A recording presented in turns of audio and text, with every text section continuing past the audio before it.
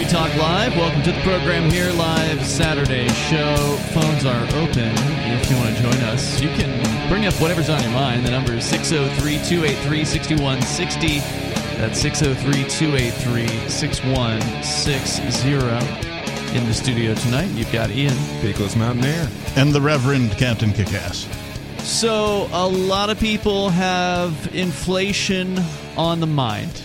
Gas prices are at record highs in the last week or so, and there, of course, the mainstream media is trotting out articles about how just drive slower, everybody. And hey, before we get into that, or just have already purchased an electric car. Duh. That one too. Since Free Talk Live is, we'll call it my boss of this program, can I get a 21% raise? Do you think that's... Well, we don't have employees, Captain, so no. Okay, but wouldn't it be nice if everybody just got a 21% raise? Yeah, that'd be great. I think that would help because inflation seems like it's at least getting up towards that range. If you double the official numbers, you're at about 20% right now. The producer price index, at least, has just crossed 10% last month. Well, how about everyone got a 21% raise, then wouldn't it be like no one got a 21% raise within a week or so? Well, okay, what if just a certain subgroup of people got a 21% raise? Oh, the important people. Well, just a certain subgroup. The very best people. The people who deserve a 1/5 of their income raise. I mean, that's not the people who are getting the 21%, though. It's not? No. It's not the most, contributing to society and, helping us have a civilization instead of, say, murdering brown children for large sums of cash? I mean, well, should I just tell everybody? Well, I know where you're going with this, Captain, but the reason I was setting it up was I don't want to to explain that a lot of people have inflation on the mind today, and it's hitting hard, right? I mean, gas. And I mean the general raise that has been going on, it has been just record breaking. It's been 5%. What raise? Wages have increased officially by about 5%. Oh, is that right? Mm-hmm. Okay. Which is, of course, less than what we're seeing even from the official government numbers about prices going up. Right. The official government number for consumer prices is, I think it's 7.9% as of last month, and then the producer price just crossed into the two digits at 10%. So obviously people are feeling this. You can see it at the grocery store. You can see it at the gas pump. And so one group of people, as you're alluding to here, has decided to do something about it. Yeah. They've decided to do something about it. They've decided that it's within their own best interests to give themselves a 21% pay raise. Hey, all right. Who are these people? Well, Congress, of course. Well, they sound self-employed since they're giving themselves a raise. Well, what they do, Peakless Mountaineer, you see, is... First, they find a large group of people in a given geographic area, and then by way of coercion, they take money from this large group of people, and then they take it upon themselves to sort of figure out how this money is divided. And while they're doing that, they decide whether or not it's a good idea to give themselves a 21% raise, regardless of their performance. Have they ever decided that it wasn't a good idea to give themselves a raise? I would doubt it. Yeah, I mean, where it came up and they voted no? No. I don't think they would have. That is never. So these people, they just let them get away with taking all their stuff? Yeah, they just do it every time. Wild. It doesn't matter how many times they give themselves a raise or more benefits or whatever, the people just keep on putting them back into office. I mean, the incumbent re-election rate is what, 90% or something like that? I mean, it's 96% or something ridiculous like that. Yeah, and let's remind everybody that something like 80% of all the United States dollars were created via the government and the Federal Reserve in the last couple of years. Is that true? I mean, I've heard 30, 40%. I don't know what the actual number is. According to the sources of this article and the freethoughtproject.com. They're saying 80%? Yeah. Wow. 80% in the last, I think it's a little more than, it's like 2.5 years or something like that. Hold on, what's 80%? Of all of the dollars. Were created in the last 2.5 years. That is the highest estimate that I've heard. I'd like to see the citation. It's really tough to tell, to be honest, because, I mean, you for one thing, it's how do you count it?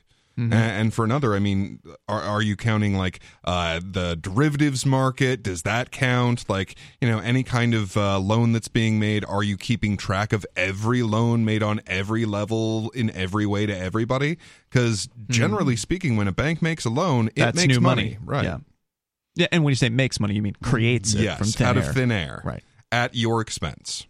Correct. And then it has to be paid back with interest, of course. Mm-hmm. Where that comes from? I don't know. Well, we'll create money in the future, of course. There's a link here that comes from Fred, and That's the government. Fred has Federal a Reserve. source, Board of Governors, Federal Reserve System.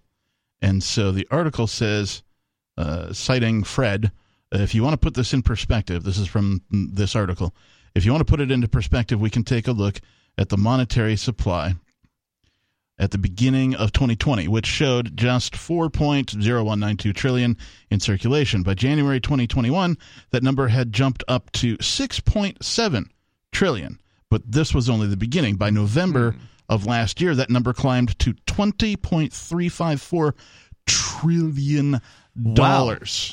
Meaning that since January 2020, the United States has printed nearly 80% of all U.S. dollars in existence. So probably 78, 79%. Nuts. Yeah, so what amazes me on this is, like, they are now saying, oh, well, there's all this inflation. We better do something about that. It's like, you needed to do a lot then. Like, so the last time that we've had numbers anywhere like this as far as inflation goes was the 80s, when they had a 20%, like, the base age rate of interest on your loans. I think it was the late 70s, right? Gas crunch time, all that kind of stuff. Wasn't that the... I think 81 was the most recent time that they had this one. Okay. Yeah, all right, 1981, so coming out of the late 1982 are the 2 years I've seen when they've compared. This is the largest inflation number since 1980. It's usually 81 or 82 or something like that, when they've had 7.9%, etc. And the 10% producer price index just eclipsed that. Now that is now the highest in the recorded history of however many, dozens of years they've been recording these numbers. It's the highest now. Yeah, so by the time these numbers came up, they were already in the process of doing a huge amount to turn it in the other direction. Whereas we're hitting these numbers, we just increased the rate from 0. Like, it has been at 0. But what, 0.25? Yeah, from 0 to the lowest possible increase. Yeah, no, this was wild to watch because, like, they floated out the idea of, well, what if we increased it to 0.25 to 0.5 instead of 0.2 You're talking about interest rates. Yeah, interest rate. Yeah. What if we increased the base interest rate to 0.5%? Now, I don't know, what does that mean? What is the interest rate that they are setting? Because it doesn't affect. Does it affect like your bank accounts or something? Oh yeah, or well, what it affects everything. So this is the federal funds rate. So this is the target rate for everything. So, like, this is used as the foundation for every single loan, and everything else gets built on top of that. So, like, is this the rate at which banks borrow from the Federal Reserve? Right. And then have to pay exactly. back? Okay. Right. This is the rate that they borrow from each other at, and then all of the loans that get made to us are some multiple of that. So, and this is one of the important things. Anyone out there who has any kind of an adjustable rate anything, like your mortgage, your car payment, your there are some really bad credit cards that let you adjust the rate. If you have any kind of an adjustable rate anything, pay it off immediately. Like, if you need to get a really bad fixed rate to pay that off now, do it while you can.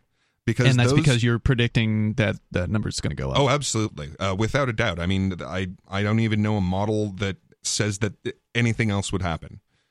But yeah, all of those adjustable rate, everything are about to increase. So Congress said they need some more money. I mean, were they getting paid like $400,000 a year or something like? What's the pay rate for those guys? Does it mention that in the story? Well, official or officially. Speaking gigs and on the books, official. What's the pay? Do we know? I mean, it depends on their tax attorney, right?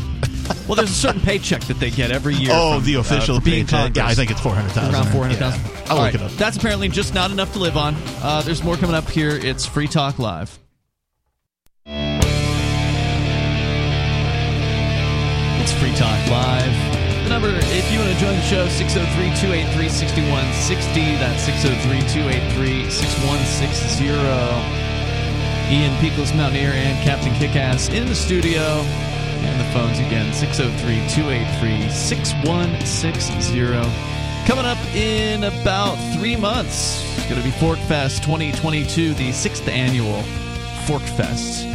What is ForkFest? It's a decentralized libertarian camping festival here in the beautiful White Mountains of New Hampshire at a place called Rogers Campground. It is happening June 27th through July 3rd. So if you've been hearing a thing or two about New Hampshire and the freedom movement here and all the wonderful success stories that we've been hearing about just the last week, there's been some tremendous political success stories that been spreading around on social media. If you want to verify this stuff is for real, you want to meet people in the community, of course, coming up for both festivals is a great idea if you've got the time for it. The Porcupine Freedom Festival is the week before ForkFest. PorcFest is a lot larger. It's, in fact, likely going to be a sold-out event again this year, so if you haven't gotten your tickets for that, your time's running out. Porcfest.com, PORCFEST.com. But ForkFest has no tickets, and that's because there's no central organizer.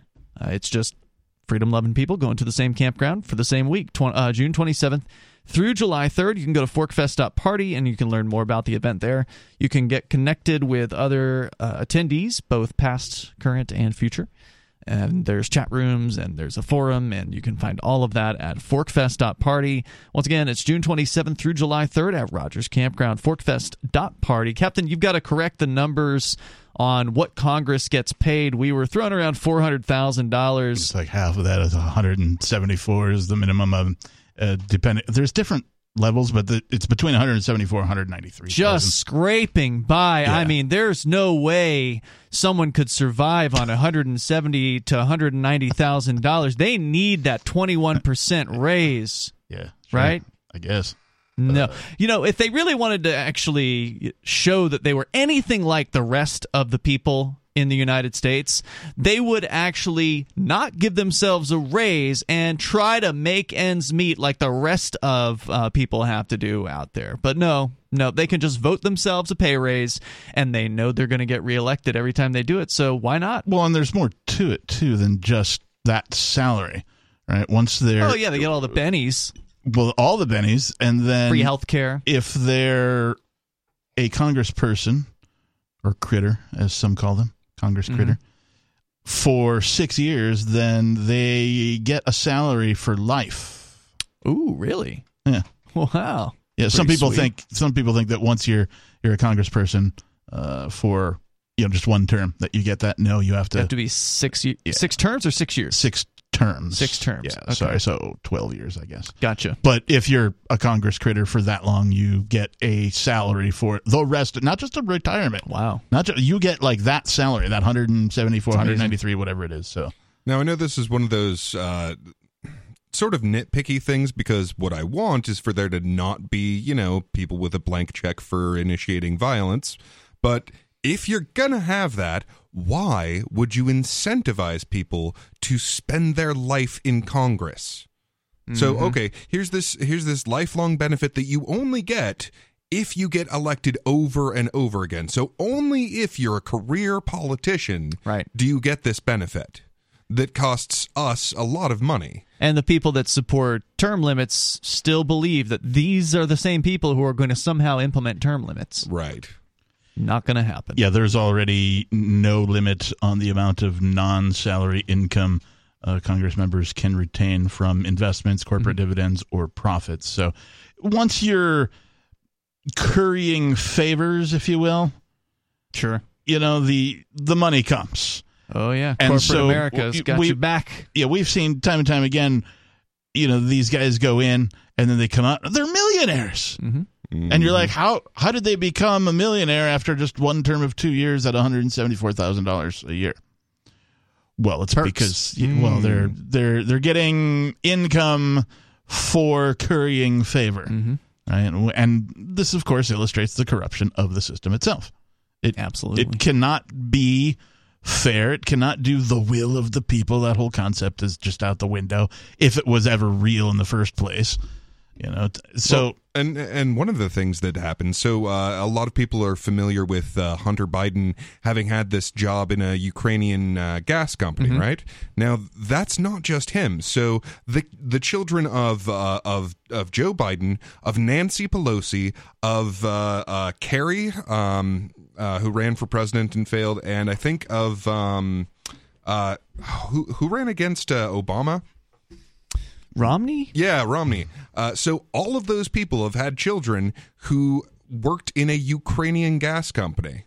What are the odds? I mean, wouldn't you know it? There must be just this massive crossover between being able to run a gas company and being the child of a politician. So before we get too far off of the Congress people... And where's this story coming from, by the way? This is from the Free Thought Project. Okay. Not since 1996 has Congress passed such a monumental increase as they have this 21%. So it's been 30 years or something, 20-some, 30-some. Wow. I can't math. Naturally, this 21% raise was tucked neatly away in the $1.5 trillion spending bill somewhere inside the 2,700 pages that not a single member of Congress read. How good they? Of course they didn't. I mean, there was this one thing, like I remember hearing someone putting forth the idea of like having some kind of law that would slow them down from passing these things, and I'm like, yeah, I think it was Rand Paul that tried to pass the law that says you have to read the law before you pass it, and was roundly voted down. The people who write the laws are going to pass a law that prohibits them from doing anything. It's ridiculous. Oh, you mean they're not going to govern themselves? No. Huh. No.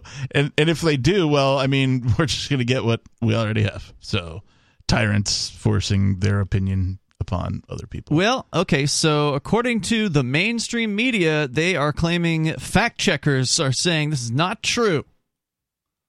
WKRC and the AP reporting that it's one of the most popular but completely untrue stories of the week. It's not legit, even though shared widely on social media. The Associated Press checked it out, and here are the facts. Members of Congress, here's the claim, members of Congress gave themselves a 21% pay raise in early March. The facts. Social media users are misrepresenting a government spending bill that increased funding for legislative office budgets, which members of Congress use to hire and pay staff and cover other official expenses, not lawmakers' salaries, because there's no way they could totally rearrange the numbers to benefit themselves, right? Congress on March 10th approved the bipartisan $1.5 trillion government spending bill, financing federal agencies through the rest of the fiscal year and providing $13.6 billion for Ukraine. After Joe Biden signed the bill into law, social media users began falsely claiming it included a 21% pay bump for federal lawmakers. And then they give examples of that happening. But the bill doesn't change congressional members' salaries, which have stayed at $174,000 a year since 2009, according to a report from the Congressional Research Service. Yeah, and so it doesn't give them more money, it just lets them spend more money, which are totally different on things. Their offices. And if I'm not mistaken, Congress routinely turns down the 1% cost of living raise that they're eligible to give themselves. Oh, is that right? Yeah. To make themselves look good, of course. The number is 603-283-6160. That's 603-283-6160. We continue. You can share your thoughts on the money situation, which we're all part of. It's Free Talk Live. Looking for a great real estate investment? Consider New Hampshire, which is ground zero for the Liberty Movement. Your first call should be to Mark Worden from Porcupine Real Estate. He's more than just a real estate agent. He's your New Hampshire concierge. Where are the best places to live? Do you want farm, city, the burbs, or forest? Do you want a duplex or multifamily building so that renters pay your mortgage? There are homes in all price ranges in New Hampshire, and Mark can help with financing too. Invest in liberty and property. Mark Worden can help. PorcupineRealEstate.com.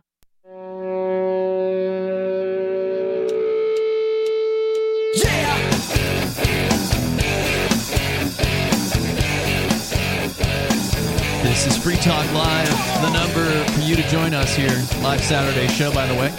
It's 603-283-6160. That's 603-283-6160. Here tonight, it's Ian, Peakless Mountaineer, and Reverend Captain Kickass is here. We're going to go to your calls and thoughts.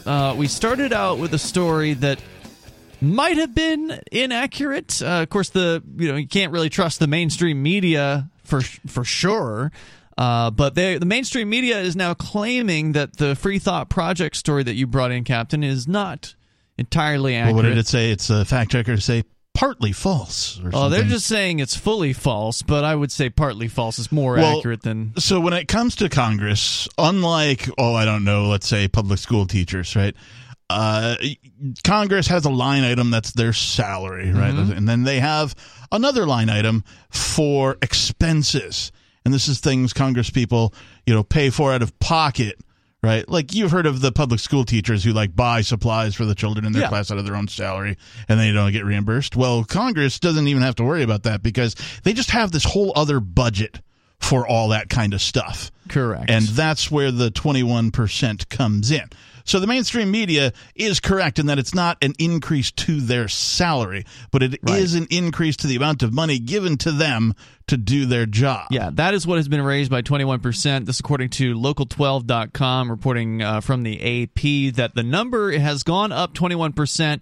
The current number that they're now being appropriated for their offices, basically, for their budgets of running, their bureaucracy of the secretary and, aides or whatever it is they have. I mean, they do, this is all expenses stuff too. So they go out to eat or something. It's thrown into this bucket, right? So it doesn't come out of their salary like everybody else on planet Earth. $774.4 million is the new number, which is up $134.4 million from its previous number. So it is 21% higher than fiscal year 2021. So that is what has been raised. I know you've got a little bit more on this, Captain. Just like a paragraph. Let's do that, and then we'll jump into the phone calls here. It says, worry not, however, as we are told by Hoyer and Jeffries that this 21% increase is needed to, quote, promote a more diverse workforce, unquote, and help in retaining the best and brightest to help us serve our constituents. According to the congressman, they have been unable to retain employees for longer than 3 years, as those employees quickly leave for the private sector after that time. That's really interesting because, the government sector does get sweet benefits, right? And they get a retirement that is unmatched. So the fact that they can't hold on to those employees for the 20 years that you have to stay? No. In order to get the the benefit, the benefits, 6 terms, I believe. I'm talking about the employees. Yeah. I believe they're not counted by terms. I think it's a certain number of years when you work for the federal government. I think it's as low as 20 years, but I could be wrong on that. But it's not that long. It's not like a lifetime or anything like that. And these guys are leaving after 3 years or upwards of 3 years. It's very interesting. They can't even retain them. I mean, it's not rocket science. They network with a bunch of political people. Mm-hmm. They do some favors for some people, and then they get a sweet, cushy job for some corporation after they meet and schmooze and have a network. Let's go to your phone calls and thoughts. Jill is in Virginia. You're on Free Talk Live. Jill. Well, what you described sounds like a policy is suck all the blood you want from the tax-paying workers and then make up an excuse for it afterwards. Bingo. So that's not what I called in about. Okay. I heard something on the TV. I think it was on television. I think it might have been in the late 70s or early 80s. Some guy was saying that he heard someone, a judge's wife, saying that no one could live on $50,000 a year. And he said to her, I can tell you a lot of people who'd like to try. Yeah, for sure. Because a lot of people aren't getting raises that keep them up with inflation, so you're constantly being behind the ball. You constantly have a more difficult time at making ends meet as inflation continues to rise. Yeah, and the thing that really just astonishes me about the situation right now, so we have wages up 5% when everybody knows that the inflation is up 7.9%, and people are still complaining that they can't get workers. Well, pay them more. I mean, how is it so difficult in this culture to start paying your workers enough to attract enough people to run your business? Well, I mean, the business has to make enough to do so in the first place. So that's true. That's the small business people are the ones that get hurt the most by this kind of stuff. Because they're in that a lot of small businesses start out as just the husband or wife or a small crew of people just trying to make ends meet and trying to make that payroll every month. You try to avoid having an employee at all if you can, because that's the number one expense of any business is payroll. Yeah, that and taxes. People more freedom on the job, they might not need so much more pay. I was on a job one time. I was a car hop, and what caused me to quit, it was because my boss man kept telling me to slow down. Anytime I went fast enough that the cashiers didn't have to take orders out the side door, he was telling me I was going too fast. And I finally quit because of that. Wow. Jill, thanks for calling, sharing your thoughts tonight. Appreciate it. Let's go to Alex. He's listening. Just a quick note on that. Yeah, I know the reason I quit and didn't go back is because they wouldn't let me have a face. Kept wanting to put a piece of cloth between my mouth and nose and the oxygen I need to live. So, Alex, you're on Free Talk Live. Go ahead. Listening in South Carolina to WRNN. Thank you. I love that station. Love your show. And I want to call the time. You guys may appreciate what I'm about to say about my time spent in the military in Germany. Regardless, if I may quickly touch on something, is my background. And first of all, you guys must have ESP, because the underlying theme for me, which I almost never call radio shows, but it's the mainstream media. It's how to get over that. But that's not why I'm calling. But a brief background in my life, if I may quickly. I went to college, several colleges. I don't know, numerous, whatever it is. But my real biological father was a lawyer. My stepfather was a corporate vice president for a large corporation. And he went to Stanford University and majored in mass communications. And so from a very young age, I was always taught to look at the media differently, I think, than many do. Mm-hmm.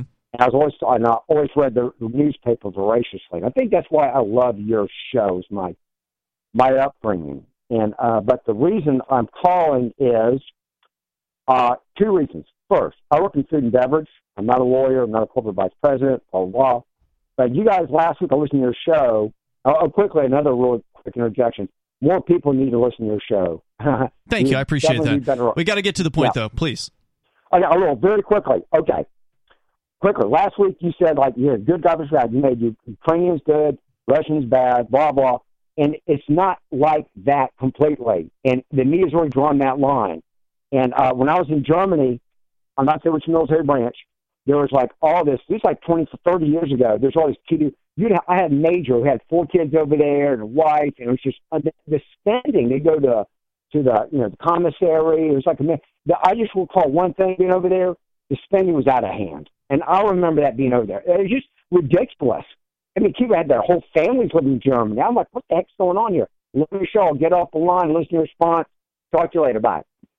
Okay, spending out of hand. That's what I took away from that. That's what I took away from that, too. I believe he's referring to government spending, of course. The military was what he was talking about, was the ridiculous amount of spending that he was aware of. And that tends to be the case with people that have been in the military. They either go full-on libertarian because they've seen the insane waste, they've seen the stupidity and the ignorance of bureaucracy, and they just can't handle it. And then there's the people that just love it. There's the people that are like, hell yeah, give me that credit card. And then, they're deep into it as they can possibly be. Yeah, I mean, the government is the ultimate cash cow. There are so many businesses that are based solely on serving one particular branch of government. And it's crazy. When the government does finally go under, there are going to be a whole bunch of businesses that are SOL because they're their only customer. Well, we're going to talk more about the steps that it's going to take to get them to go under, because it does seem like it's going to be inevitable, but is it going to be sooner rather than later? We got a situation that is going to, possibly get even worse with this Ukraine thing, and that's going to cost a lot of money. Free Talk Live. Phones are open. Join the show here on this live Saturday episode. The number for you, 603-283-6160. That's 603-283-6160. Here in the studio tonight, we've got Ian, Peakless Mountaineer, Captain Kickass. And we want to invite you to our website at freetalklive.com. Enjoy the features we have for you. And one of those features is our social media site that acts a lot like Twitter, except without the evil mega corporation. Oh, you mean no censorship? Well, I mean, if you're going to spam, you're not going to be allowed. But otherwise, we get to set the rules, and we're pretty allowing by comparison. So you can express yourself over at social.freetalklive.com, and it's pretty cool and it's free. You mean you allow Russian talking points? If that's what you want to say, for sure. Social.freetalklive.com. All right, so we're going to get back into your calls and thoughts, but more about money. I know, Peakless, you've got some thoughts on this whole inflation, spending, Ukraine situation. But first, Corey is on the line listening to WDOV in Dover, Delaware. Go ahead, Corey. Corey, you got to turn down that radio or it is going to get really confusing, and it will be impossible to have a conversation unless you turn the radio down. Sure. All right, you're on the air. Go ahead. Yeah, I'm just wondering about this interest rate. Does that have anything to do with a money market account or your bank account? Yeah, savings, is it gonna? Yeah, every interest rate is going to shift up because of the shift in the federal funds rate. Wait. So that means that if you have a money market or a bank account, you're going to get paid a higher interest rate? That's correct. Case? Which still won't be jack diddly because bank accounts don't pay you squat. You will be paid a higher interest rate based on the shift from 0 to 0.25%. Okay. So yeah, your interest bearing stuff will also see that. Thing is that, I mean, compared to the inflation that's going on right now, it's it's a loss, honestly. Of course, right. Yeah, I mean, right now, if you have some money that you want to put aside for savings, cash is a bad place to put it. Money market accounts are a bad place to put it. I mean, you want it in something solid. You want it in gold, in Bitcoin, in stocks are so in property like real estate. Yeah, real estate's always that's a great place to have it if you can. And by gold, I mean like in your hand, not just on paper. All right. You got anything else, Corey? You. Thanks for the call, man. Appreciate it. Number 603-283-6160. And Treasury bonds, by the way, are a joke. Their interest rates are just absolute garbage. They're essentially below 1% in most cases. And, I mean, it's just... Yeah, and one of the big things that's happening right now, so I think it was the 2-year and the 10-year Treasury bond rates did a reversal. So what usually happens is if you have a short-term loan, then you get... worse rates. Right. Yeah. Whereas a long-term loan, you get a higher rate because you're willing to hold out for that. Right. But because things are currently so much less certain than they usually are, the longer you hold on to it, the lower the rate, at least as far as the 2 to 10. Really? And all the others are headed in that direction. One of the big ones that they look for is when the 30-year passes that mark. So what always happens, and I do mean always, is that while we're on this trajectory, you don't get a recession. But as soon as things start turning back around is when you enter a recession. Well, there's some really interesting rates in the world of cryptocurrency, I can tell you that. So for people that are looking at something better than a bank account, go look into the crypto world of decentralized finance. There's some really interesting stuff going on there.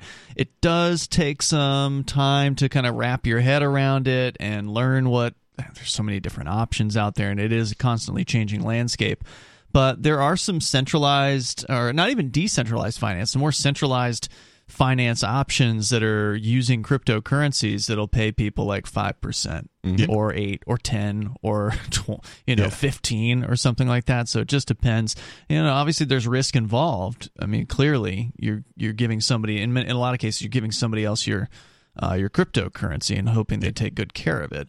But that said, some of these companies claim to have insurance, and then there's also decentralized versions which you don't have to trust company, but they get a little more complicated to get set up and get involved in. Yeah, I saw one that was literally the more risk, the larger the percentage. So if you wanted to be conservative and risk little and make a steady percentage, you could go with this option. Or if you wanted to, kind of like what companies will give you for like your 401k options, right? You want to be ultra conservative and get a steady, well, then you choose this. Or you want to be really aggressive and get like a bigger percentage but more risk, then you choose this other option. They had options in between as well. Yep, of course, the rule with cryptocurrency, like any investment, is don't put in what you can't afford to lose completely. So there is that. Yeah, not your keys, not your money. All right, so Peakless, you had some thoughts on this whole money situation that is affecting, well, everybody, because as long as you, well, I guess not everybody. There's a few people out there that live completely on cryptocurrency, and in the case of those people, they're actually not affected by inflation. Oh yeah, I mean, if you have figured out how to use cryptocurrency correctly, like gas prices are still going down for you. I mean, if you look at like, okay, well, in 2020 at this point, here's how much a gallon of gas cost in Bitcoin, and you look at it now, it's like it's not even close. It's a huge reduction in your gas cost. Yeah, that's a good point.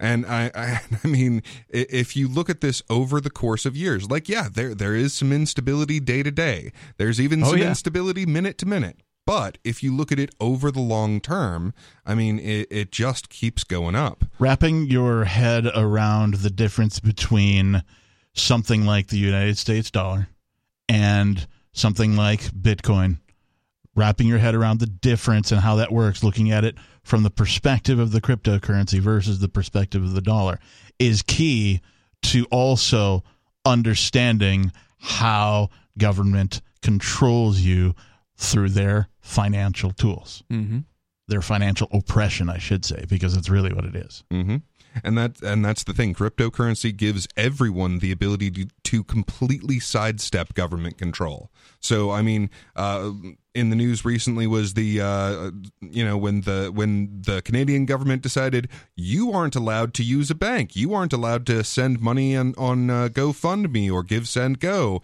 Well, cryptocurrency is a way of sidestepping that. In the more recent sanctions, where like just unprecedented sanctions, because like what has always happened for hundreds of years, every sovereign nation respected the ownership of every other sovereign nation. Because, I mean, that's the scam, right? You don't want to give away the scam that you are currently in.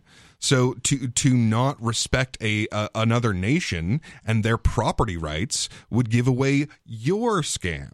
So they never did. And this was throughout Europe. This was the princes of Africa. I mean, everyone. It's the principle of gangs. Right? Territory, turf. Right. Yep. They all respected each other's turf. And then now the United States goes around and steals like 2/3 of $1 trillion from the Russians is what it really equates to. Now, wait, how do they do that? Just freezing assets or what? So yeah, exactly. Freezing the assets in their foreign exchange market. So they had like $630 billion in foreign exchange, in foreign currencies. And the United States goes, yeah, you're not allowed to access that anymore. And you're also not allowed to use our banking system at all, which is just the dumbest possible move from their perspective, and I'm really glad that they made it. And the really scary part to me is that we're seeing this done to a foreign entity, a foreign country, right? And that, of course, means that it can be done to individuals. Oh, yeah, absolutely. They've been doing that for a long time. Well, and it's going to get worse because now we're seeing it on this type of a scale where even supposedly private companies, McDonald's, Coca-Cola, all sorts of other companies have jumped on. Airbnb, Netflix. Yeah. Tons of them. And said, oh, yeah, we're not. So now just imagine, you do or you say something like, I'm here on the air, we're here on the air, we say something, all of a sudden. Cut off. Our Netflix is cut off, our bank accounts are cut off, we can't access our money, right? And if you think that's not going to happen, I suggest you read a history book. Well, and the thing that's amazing about this, like our entire like dollar dominance of the world relied on other countries wanting to have debt in U.S. dollars. And you've just told them, if you have debt in U.S. dollars, you may or may not be able to collect it, depending on how displeased we are with what you're doing. So they've cut off their own roots as an attempt to take over Asia, essentially. I feel, and I think I've said this before, but I think the most important market to be free of government interference or of government at all is currency.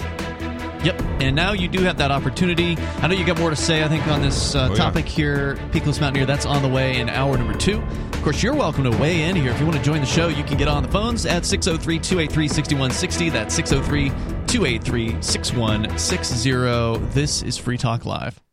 Free Talk Live's video archives have been on LBRY for years. LBRY is an uncensorable, decentralized, blockchain-based media sharing protocol, and we're big fans of it here on Free Talk Live. In 2020, LBRY launched Odysee, a video sharing website to compete with YouTube, and it's really taking off. Now with over 1 million channels, many of whom are disaffected YouTube creators. During YouTube's crackdown for not towing the government line on COVID, the Free Talk Live YouTube channel started receiving strikes and could be completely taken down at any moment. Thankfully, Odysee started offering live streaming, so we're now streaming live every night and posting our video archives permanently to Odysee. You can watch live or anytime on our Odysee channel by visiting video.freetalklive.com. If you want to go all in, download the desktop app at lbry.com, and then every video archive you watch, you'll help seed and keep it online forever. At minimum, we ask you visit video.freetalklive.com and follow us on Odysee today. video.freetalklive.com.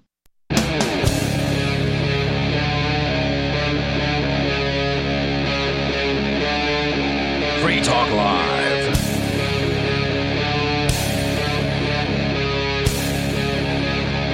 This is Free Talk Live, and you can bring up whatever you want here.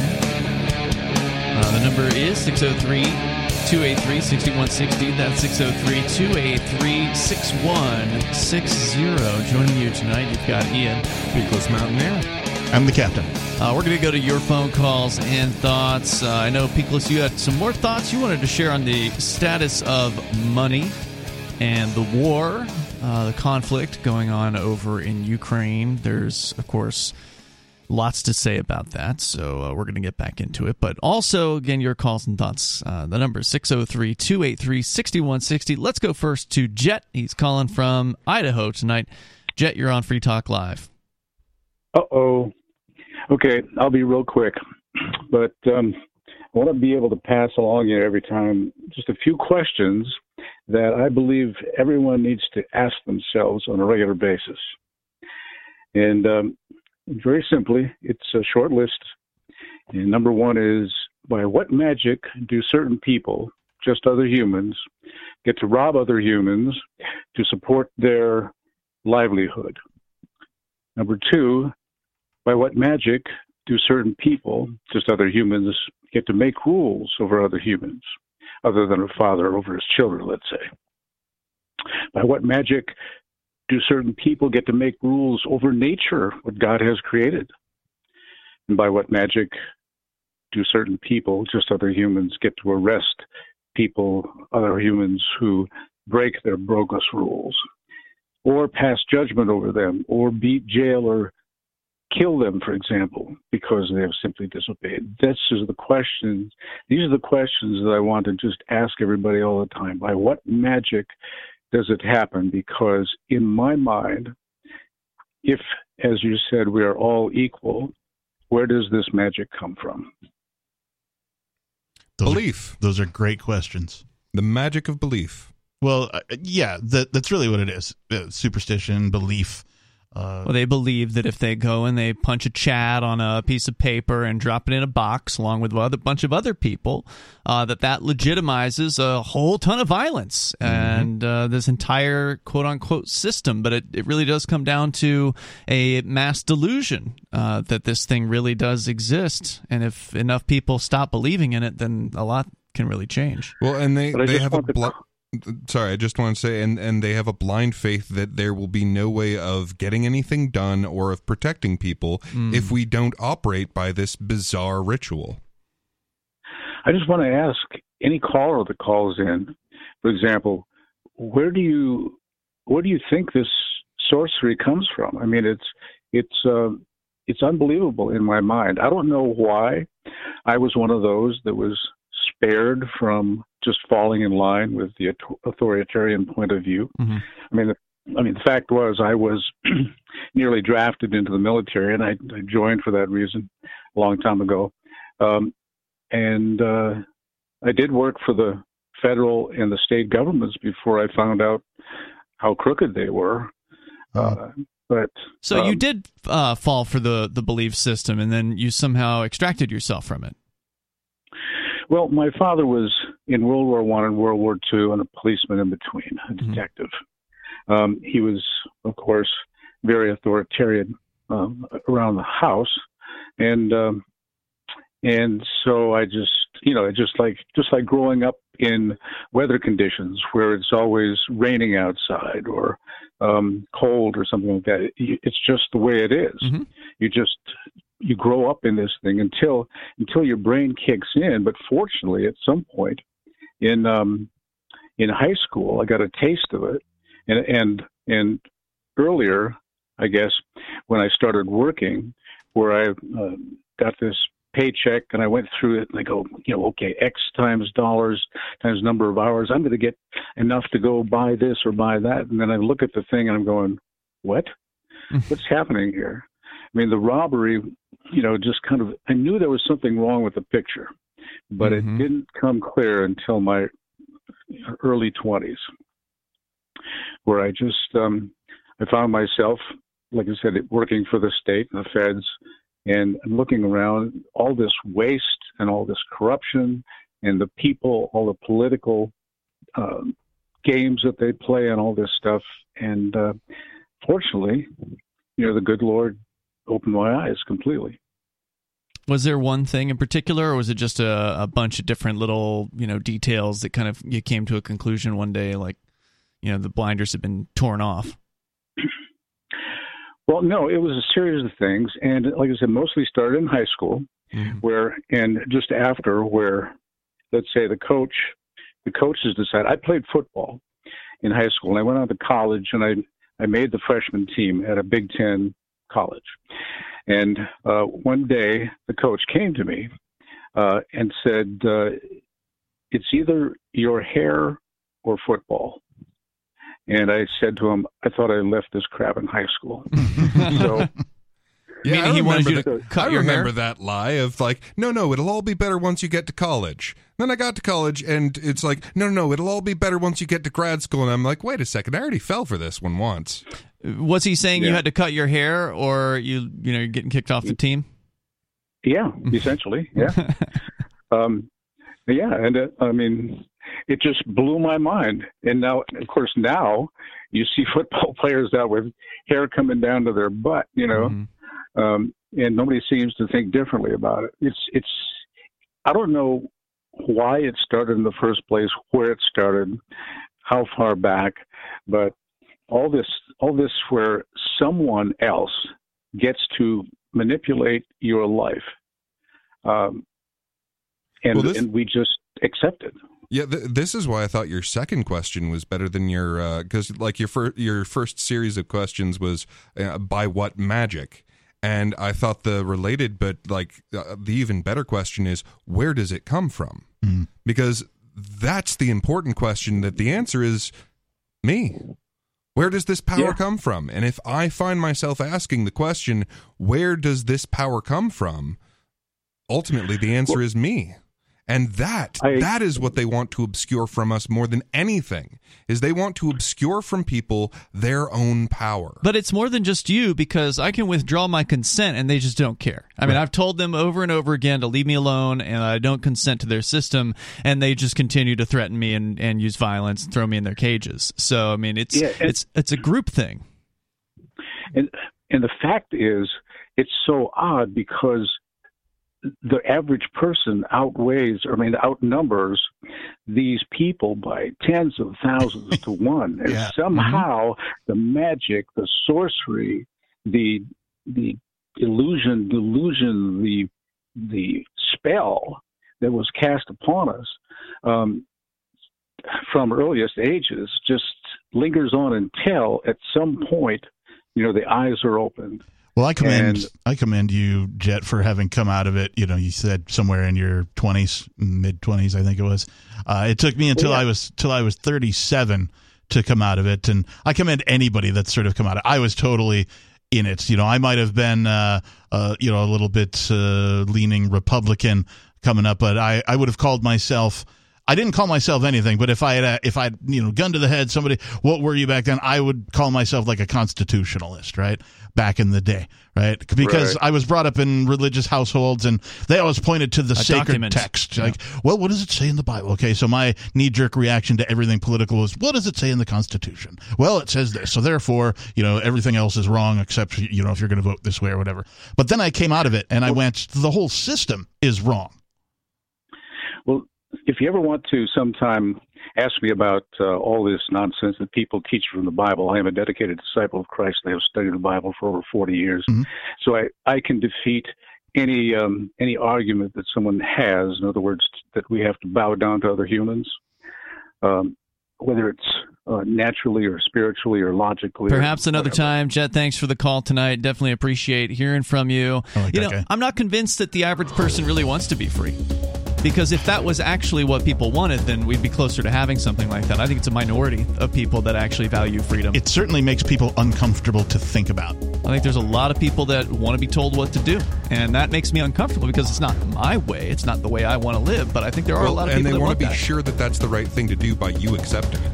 The number here is 603-283-6160. You can join the show. It's Free Talk Live.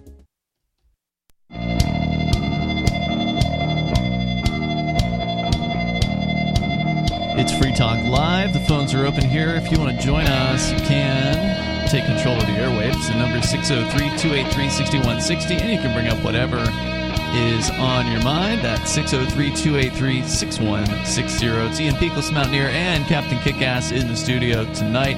By the way, we mentioned Bitcoin earlier in the show. Cryptocurrency. If you want to learn the basics, and you should. If you're interested in learning a new thing, this is an important thing to learn because cryptocurrency is not going anywhere. No. It is likely going to become more integrated in our lives and businesses. So you're still in the first 15 years here if you start learning about it now. And when you think about the scale of what could be considered money like gold or silver, 15 years is drop in the bucket. So we're still in the early end of this cryptocurrency phenomenon, and you should take some time out of your busy schedule to go to Bitcoin.com and click Get Started. At the top of the page, you'll find some introductory videos there, and you can spend as little as 3 minutes and get some basic concepts down. But if you've got a little bit more time than that, then you can dig in deeper there. And as young as this is, there's a mathematical principle that says the same amount of time that it takes you to get from 0 to 10% is what it takes you to get from 10 to 90%. So if that applies, then by the end of the decade, 90% of the planet's going to have some amount of cryptocurrency. So you may as well do it now. Can you guys imagine just for a minute, like what it might have been like if like you were like one of the first. The first 15 years of the wheel, you got in on it, right? You were able to like buy in or, be part of the, hey, we're bringing you the wheel, man. Right. That's kind of ownership of that thing. Yeah. That's kind of where we're at with cryptocurrency. That's how you now. Become a god king, really. Like of your particular tribe is like you show up on a skateboard and they're like, whoa. Indeed. Can you imagine people walking around and go, what is this wheel thing? I don't know. It's round and it just turns. I don't understand. We would love for you to go and learn more about it over at Bitcoin.com. Click Get Started. Let's go to your phone calls and thoughts here. We're going to start out with actually a call from Germany where it's apparently about 1:20 in the morning.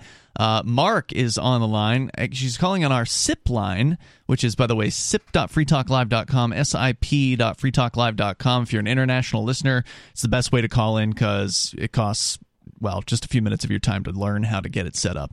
And Mark, welcome to the show. Hey, thanks a lot. Yeah, I realize that you're not using Discord anymore.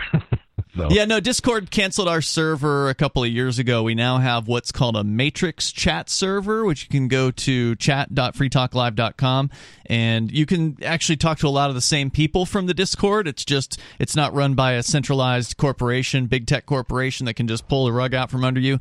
Matrix is our own server. We run it on our own system. And so there's no one who controls it except for us, which is pretty sweet. So if you haven't checked that out yet, I recommend chat.freetalklive.com. That'll take you through the step-by-step instructions as to how to get in there. But Mark, what were you calling about tonight?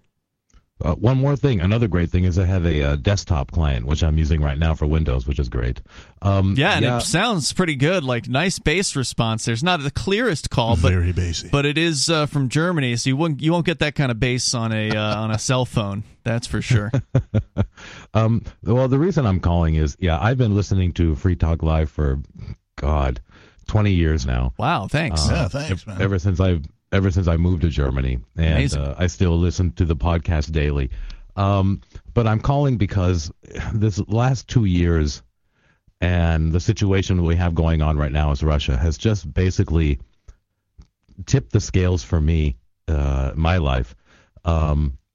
I've been involved in cryptocurrency for as long as I've been listening to Free Talk Live. Wow. And I've basically gotten to the point of my life where I am now independent. I have my own business, and nice. I've just basically decided to turn my back on everything that is out there, everything that I'm being told, everything that I read, everything that I see is just not the world in which I live. I don't want to say I'm a hermit, but I have my family, I have my place where I live, and it's not coming from a point of ignorance.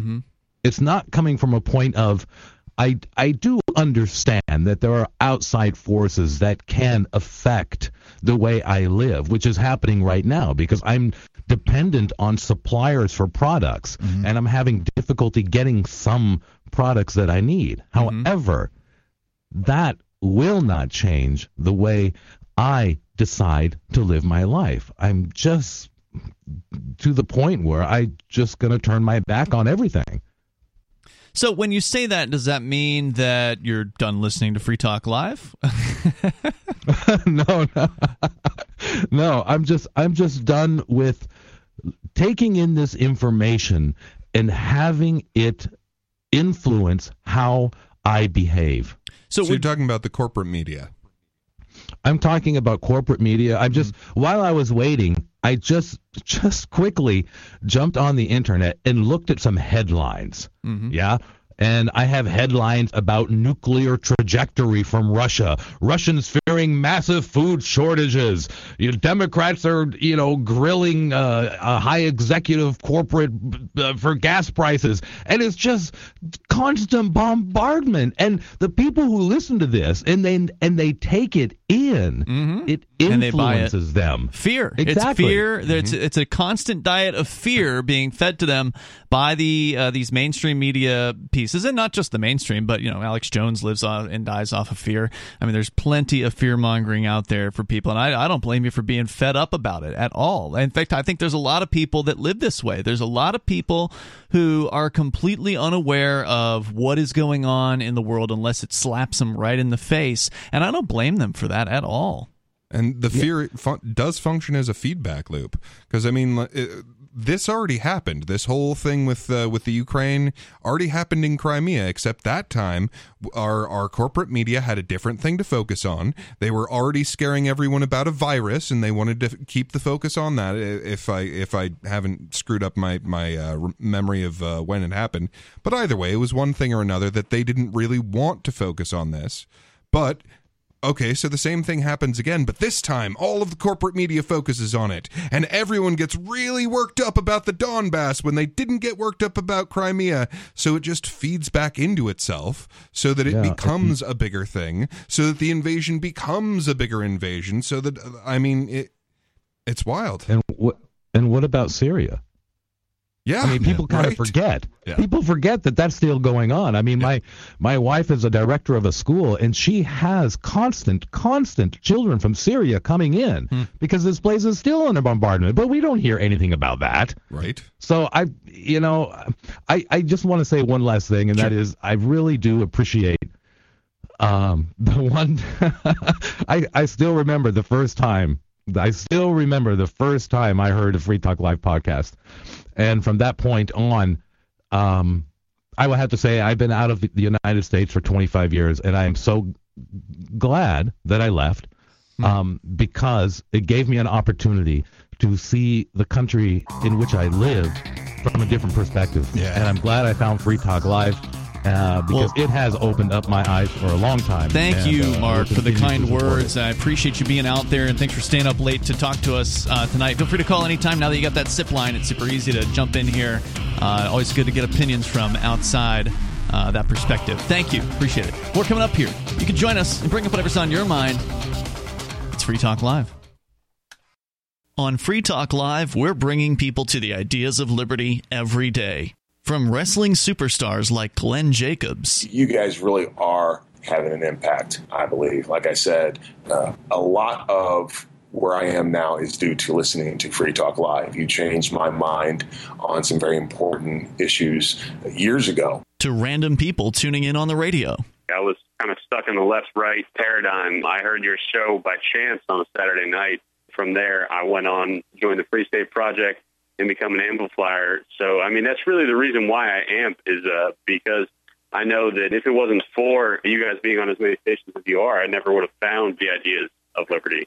You can help more people hear the message of liberty by joining Free Talk Live's AMPS program on Patreon for as little as $5 a month. And you'll get access to special perks. Visit amps.freetalklive.com, amps.freetalklive.com.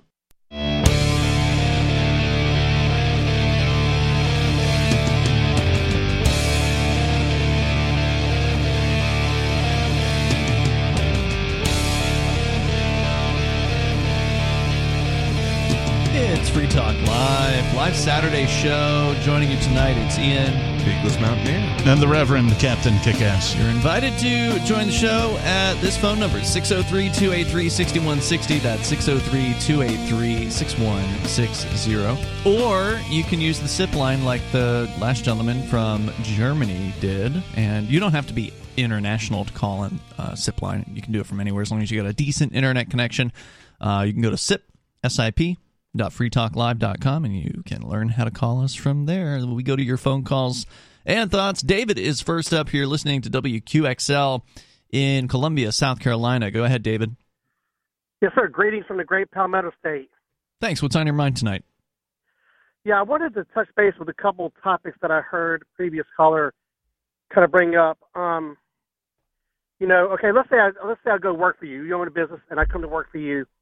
And you say, great, David, you start on Monday, and you're going to be in office 105. What's to stop me from taking office 205? Well, probably my agreement that I'm working for you, that right. I have to go by your rules.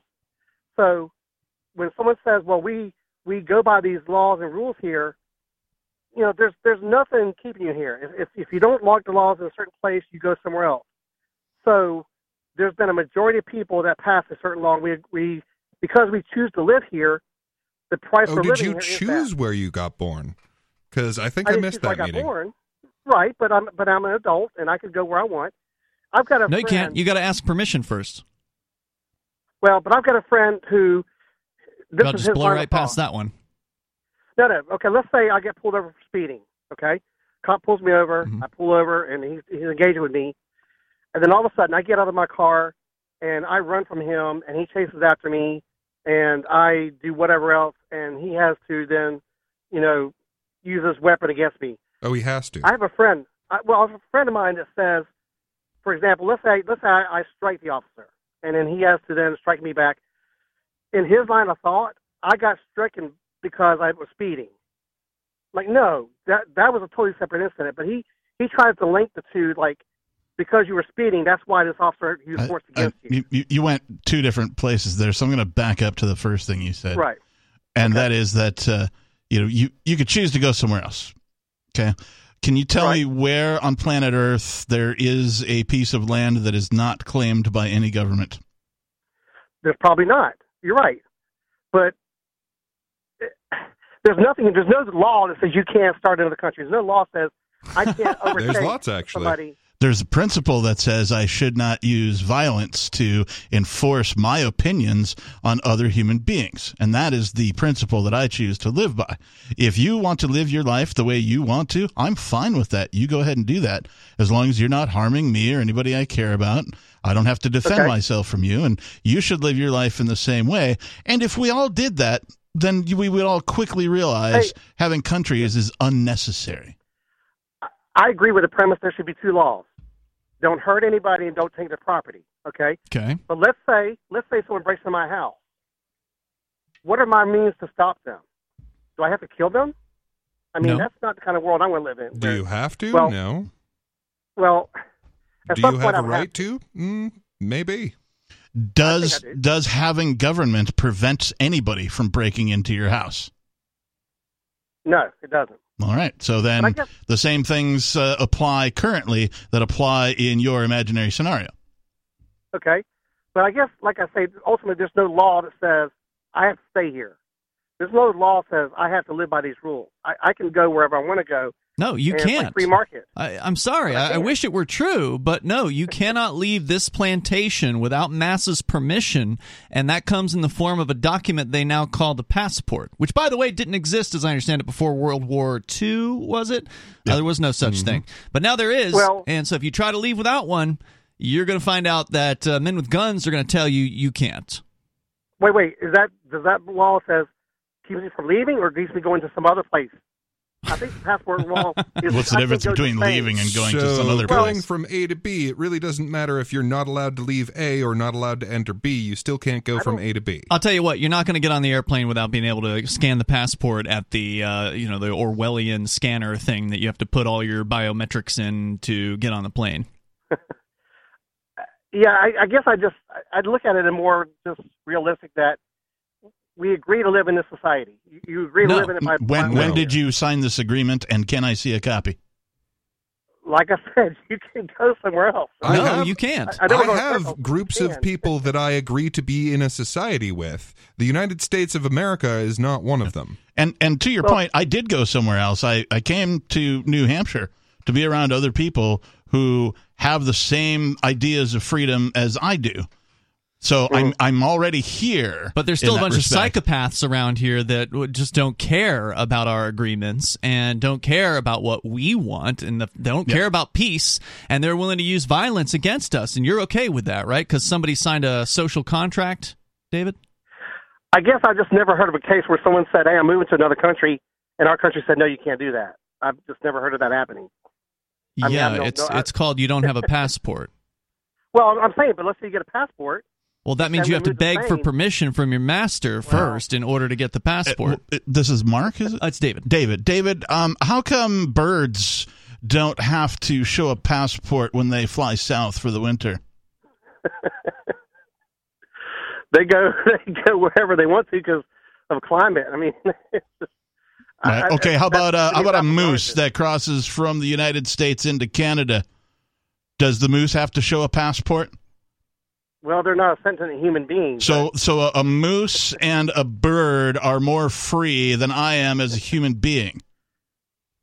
Sad but true. Yeah. Yep. I don't know. And look, David, to your other point, let's just presume you are able to get the passport, the permission slip from NASA, and then you can go to some other place. Right. Well, then you got to ask the new NASA for permission to come in, and they may or may not be interested in having you on their plantation. Or how long you can stay, or, how much money you have to pay to become a citizen of their plantation now. Yep, there's no place to go on the face of the planet that actually welcomes free people and is a free place. Let's say I had a boat, and I said, you know what, I'm going to go to Spain. I don't care about this country anymore, I'm going to go to Spain. There's no law that says I can't get that boat, put it in one of these beautiful beaches here in South Carolina, get on the water, and just go. Nobody's going to reach out and grab me and pull me back. Sure, you can live out on the ocean, and you're not really subject to very much. You might be surprised at how effective things like the Coast Guard are when it comes to patrolling the seas for vessels that are departing for points unknown. But when you get to Spain, they're certainly going to have a thing or two to say to you when you show up on their beach. Or when as soon as they discover that you're there without permission, those people are going to try to stop you from doing that. Of course, I could if I decide to go somewhere that I can overwhelm that small island or whatever, I can overwhelm them, and then it becomes my law. And you're going to overwhelm an entire population of people with what, your charm? Or are you going to use violence to do so? Because that's the part I'm against, is using violence to enforce your opinions on somebody else. Okay, so my opinion is I should have that TV set in your house. You're going to use violence against me. Well, so the whole premise that we that's defensive. Yeah, if you try, yes. The whole premise that we have already established is personal property. So, like, you own your body, and if your body does a thing, you own that thing. Now, if your body does something bad, you got to fix it. Something good, then you get to benefit. Now, I with my body have traded for, say, a television, whatever my change to nature is, and that makes it mine. So in order for you to even steal, you have to violate the very principle itself, because if there's no property ownership, then you can't actually have that TV even if it's in your hands. I mean, it's weird, but like it's weird, but like you can't be consistent and steal. It's impossible. David, thanks for the call tonight. Good call, it's an interesting discussion to have here. The reality of it is there is no such thing as a social contract. As much as the advocates of the state or government want you to believe in it, they still can't show it to you. Still waiting to see it. And I wouldn't sign it if they did. Probably not. The number here is 603-283-6160. Thanks for the call, David. We got time for you if you want to join the show. Plenty of time, actually. 603-283-6160. Join us.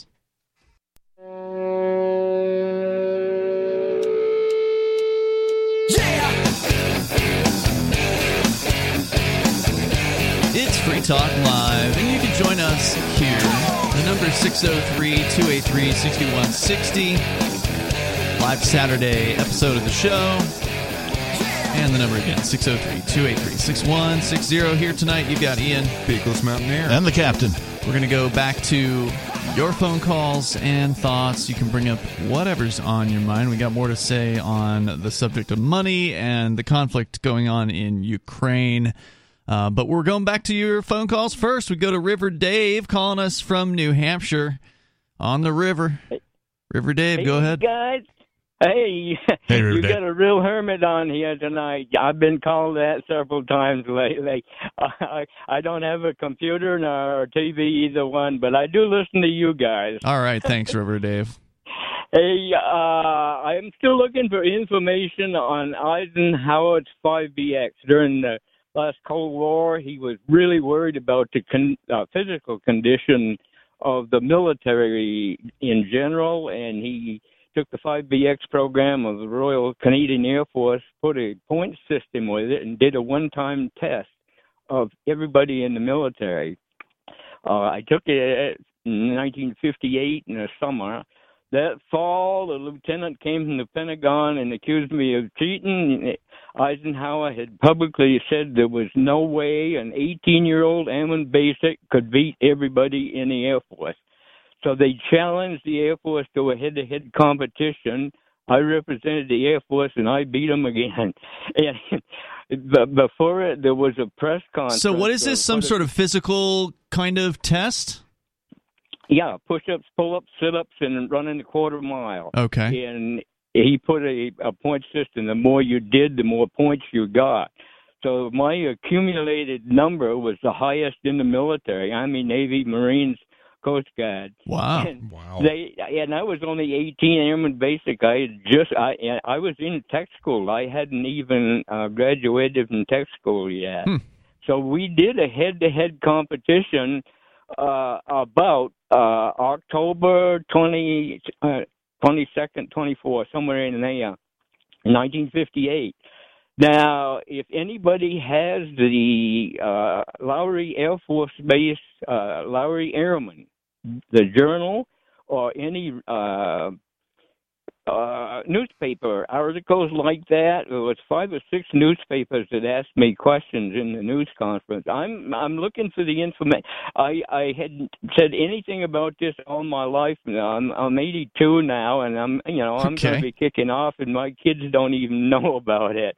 So, because I didn't want to brag, but yeah, I was just going to say, is that why you're calling tonight, to just brag about your prowess and being able to defeat every other military man?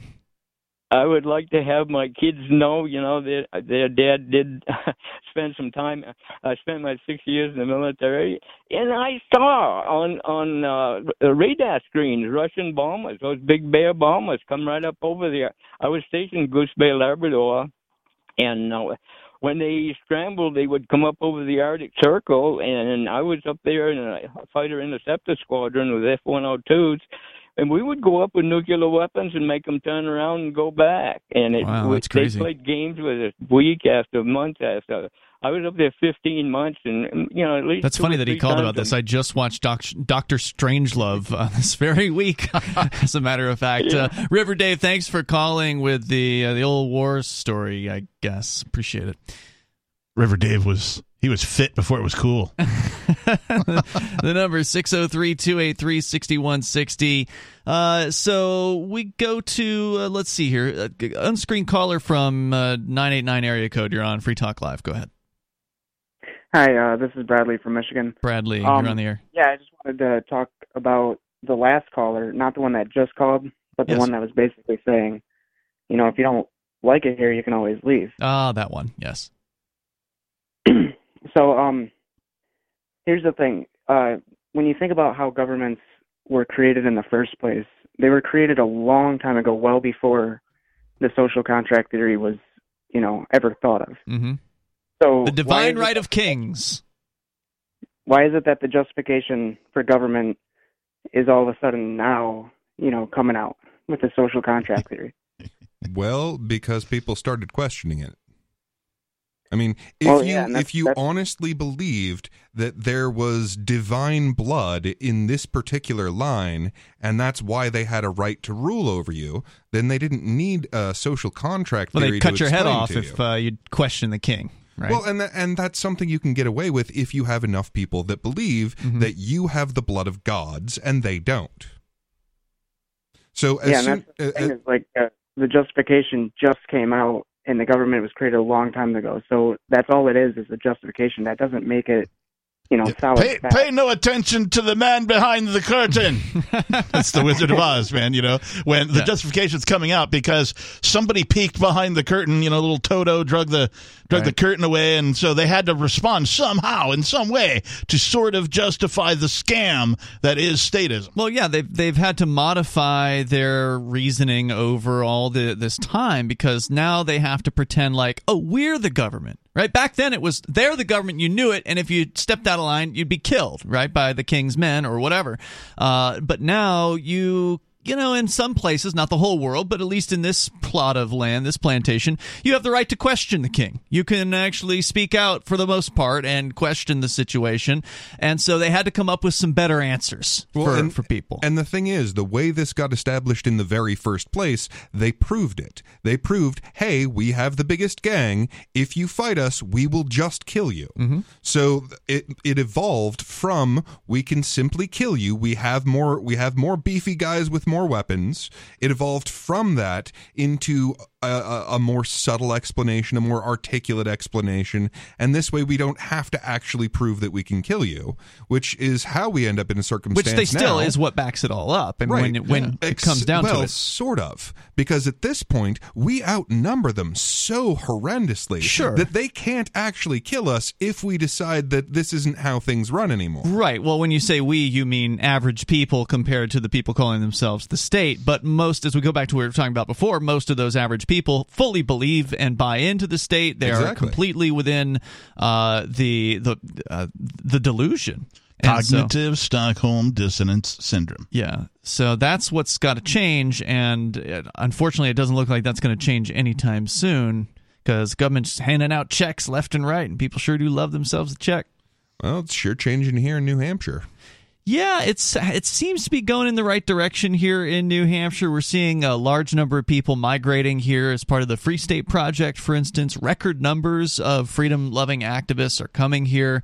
And really, that's what's going to change the minds of the average person, is if they actually encounter the message of liberty often enough to where it's no longer this freak occurrence that just every so often somebody pops up on the radio or pops up on the streets. No, if it's actually happening every day or every week in their life, they're hearing the ideas of freedom, they're going to be much more receptive to them, and they're going to be much more likely to say things like, oh yeah, I always agreed with you guys. And I will say that even outside of things like this, ordinary people throughout the world are starting to question, well, wait a second, what exactly are the legitimate powers that government should have? And it's things like the trucker protest in Canada and the absolutely authoritarian response to the trucker protest that are making ordinary people still start to question, well, now, wait a second, what powers should they have that I don't have? Yes. Bradley, any other thoughts? Yeah, all I know is I was born here, and I didn't ask to be part of their club, and I shouldn't have to pay an exit tax to leave either. Right. Yeah, that's another great point. We didn't bring that up with the last guy. Is like, yeah, okay, you can get permission from NASA to leave. Well, they also literally have an exit tax. If you want to renounce citizenship, for instance, you got to pay them. Yeah, and also if you do leave, because you get like a job or something overseas, you still get taxed at the U.S. rate until you renounce your citizenship. Right, and then they tax you again once to put the renunciation through. You got to pay whatever they say, basically. Well, Roger Ver had to pay 6 figures. Well, and let's say you jump through all these hoops and you pay all this money. Okay, well, what if you're, say, Julian Assange, who has never been an American citizen, but they suddenly decide, you know what, you're treasonous. You're treasonous against a country that you have never had any allegiance to, real or imagined. They can grab you back if they want to. And their buddies in the UK or Spain or wherever it is you end up, their co-police will just do whatever they're told to do because they want, if they ask for the U.S. for a favor, they want the U.S. police to do them a favor. So they just all scratch each other's backs when it comes to keeping the system in place. Thanks for the call, Bradley. I appreciate hearing from you. Hour number 3 is on the way here. And, of course, money is a topic that we keep coming back to, especially now with inflation being what it is. It's affecting a lot of people. It affects everybody that's inside the government money system, which is probably 99% of the population at this point, unless you've completely escaped into crypto or gold and silver.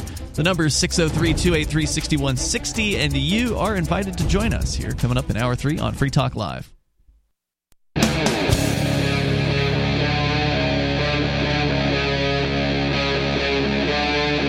Free Talk Live.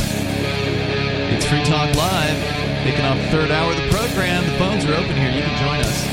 Number 603-283-6160. That's 603-283-6160. In the studio tonight, it's Ian, Peakless Mountaineer, and the Reverend Captain Kickass. You can bring up whatever is on your mind. We got lots to talk about, but of course, phone calls are coming first here, so we're going to go back to the phones and to the fun, where we have, let's see here, Stephen is on the line to start things out here in hour number 3, listening to WQXL in South Carolina, Columbia. Go ahead, Stephen. You're on Free Talk Live. Hey, what's going on, guys? Hey, what's on your mind tonight?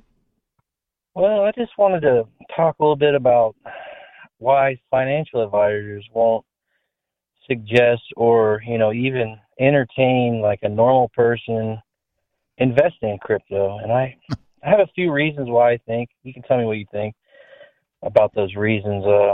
One reason is they keep talking about timing the market, like cryptos, like if you bought a month and a half ago, the crypto market went down, or it was up high and then it crashed, Mm-hmm.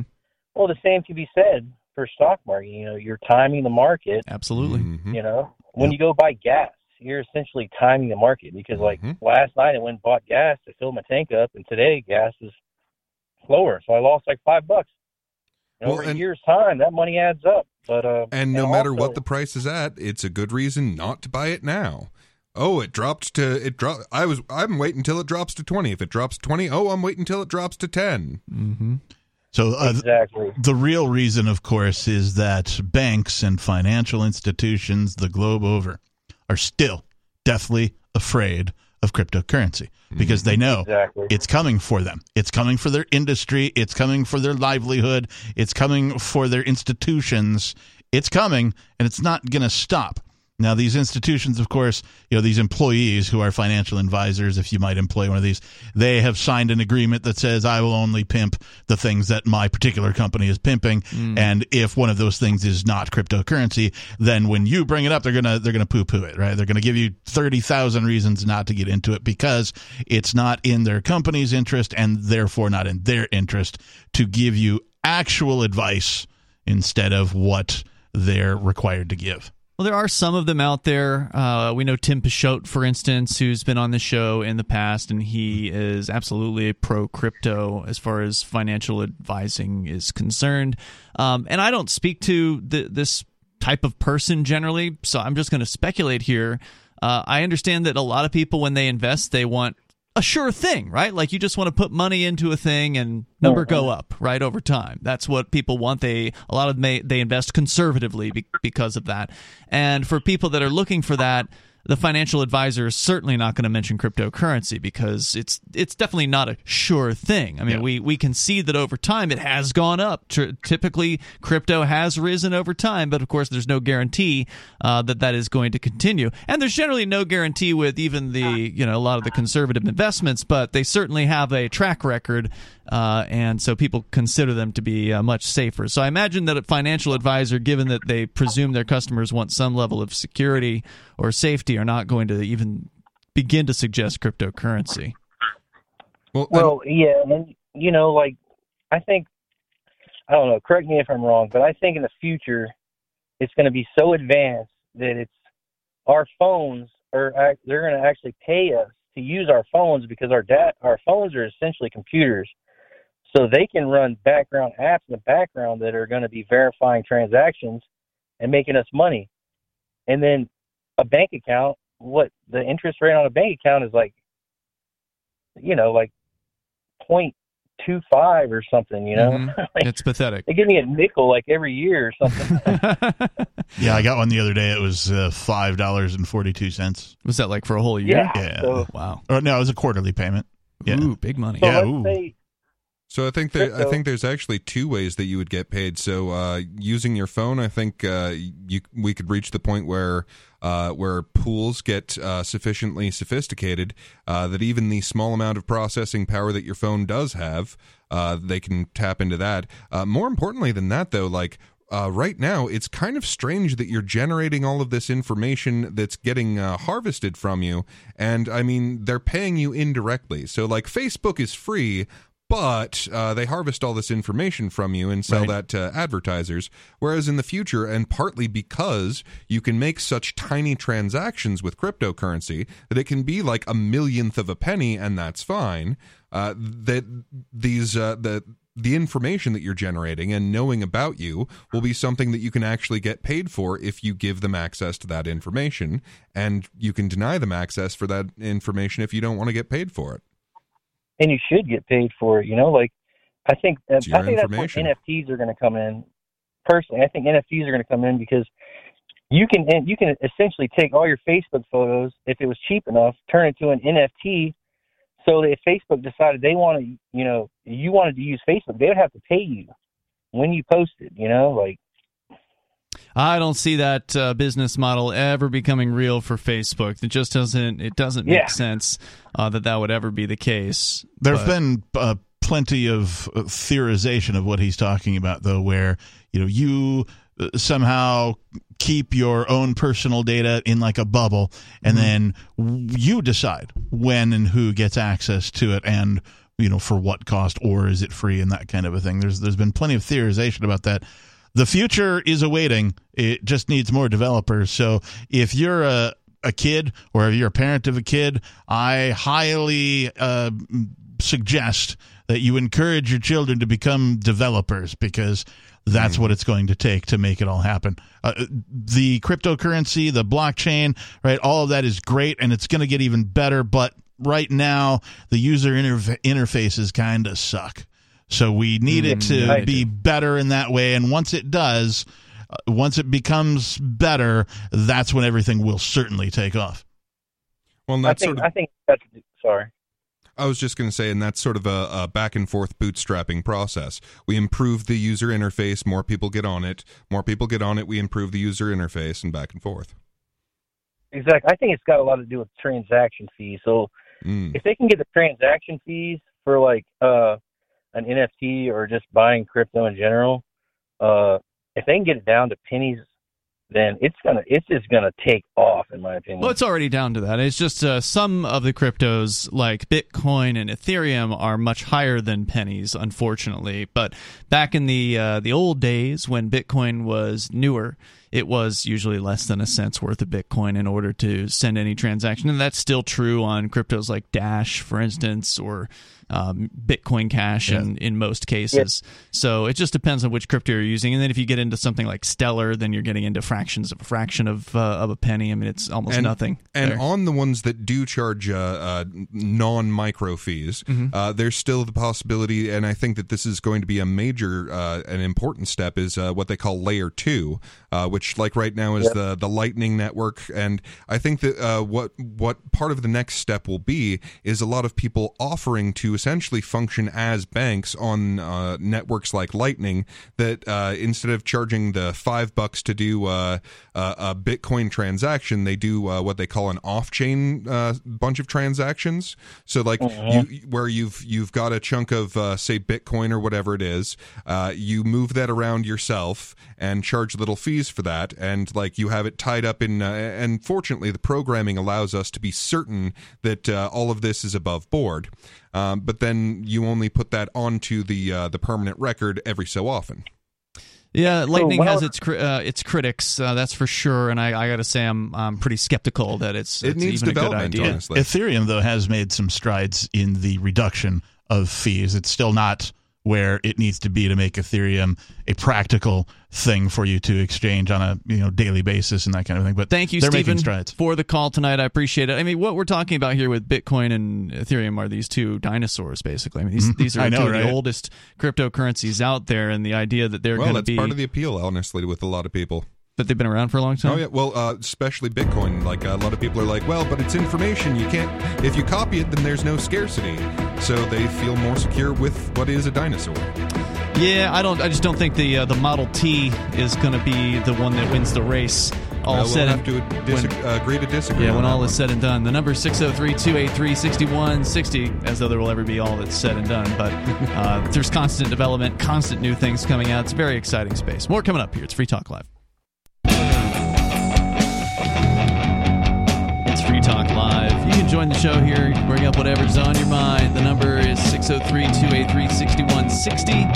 That's 603-283-6160. By the way, I want to say thank you to Elephant in the Room, who is a supporter. Elephant in the Room. I don't know if it's a lady or a man or whatever, but Elephant has been supporting Free Talk Live via the AMPS program, which stands for Advertise, Market, Promote, and Support, at a silver level, meaning that Elephant is contributing as little as $5 a month to help us get Free Talk Live out there on a more great radio station. So if you like what we do and you want to help support Free Talk Live, then go to amps.freetalklive.com, amps.freetalklive.com. You get some cool perks like Elephant has done over at amps.freetalklive.com. We go back to Robert, or to the phones here. We got Robert in South Carolina. You're on Free Talk Live. Go ahead. Yes, sir. I just wanted to say that you were talking about places on Earth where no country has really claimed it. And in the Antarctica situation, I don't think that they've ever have gotten it. Wow, you have not looked into this. Antarctica is not only fully claimed, but there are several sections that are claimed by multiple countries. Okay, well, I remember a long time ago, there was a country that was having a problem, and they needed a vehicle which they didn't have. So they called Italy and asked if they could have the key to open the Italian house there with an attached garage, so that they could use their vehicle. So the Italians told them where the key was and said, "You sure, go right ahead." Are we still talking about Antarctica? Yes, Antarctica. That's right. Okay. An Italian villa in Antarctica here on Free Talk Live. Yeah, it was an Italian little settlement. What they call it, little settlement. You know, where they have their stuff, and they didn't occupy it all year long. And during a time when it wasn't being occupied, like I said, they wanted to find out if they could use the vehicle. So they called Italy over the what they call that phone that goes by over the satellite, and they called Italy and they asked the Italians if they could borrow the vehicle, and the Italians said sure. Okay. They told them where the key was. They went in and they barred the vehicle and they gave it back, and that was it. What does this have to do with anything? No area of the planet that hasn't been claimed by government. Well, I just wanted to let you know that obviously other countries were in that same immediate area, so that's a sign that it isn't roped off. The security is obviously very low because they didn't have any special security. They just said. Well, just because a government cooperated with another government doesn't mean anything. Yeah, I'm pretty sure that if I went to that particular Italian villa or settlement or whatever in Antarctica without permission, they would not be fond of the idea. Well, they'd have to research who did it and go all through that trouble. And Well, if we're talking about practicalities, then why are we discussing Antarctica? Because it's pretty darn impractical. Oh, well, there are other ideas as well. I don't know if they would have to research much, because if you're living there, they would just have to go up and, capture you. Right. I mean, if you're just talking about going for a weekend and sleeping in their little villa and then leaving and there's no one else around, okay, yeah, I guess they would have to research that. But I think the guy that was calling was talking about moving to a place, going to some sort of place that would be a freer place. Oh, he was talking about, well, you're in the United States of America. If you don't like it, you can leave. That's what he was talking about. Yeah, and Robert, you're really trying to tell people they can move to Antarctica? Well, actually, Antarctica is very large, number one, and number two, there is a part of it that extends down toward the very southern tip of South America. That's called Tierra del Fuego, and there's a strait down there, and on the other side of the strait is already Antarctica. It's one of the contested areas that is claimed by multiple governments. I'm fairly certain. I don't know about you guys, but all of a sudden I am hungry for some Antarctalian food. Some penguins. Thanks for the call tonight, Robert. Strange call. Spaghetti and penguin meatballs? It would seem that if you're living in an area that is claimed by multiple governments, that would be the least place that would be as far as like easy to live. There's not any conflict going on here, or you're in a war zone basically at that point. Yeah. I like the dish called linguine. It's linguine and penguin. We go to Sarah. She's on the line in New Mexico. You're on Free Talk Live. Sarah. Oh, yes. I just want to mention that they've been talking really bad about Saudi Arabia lately. And the whole big thing about it is this massive execution that they've done this year.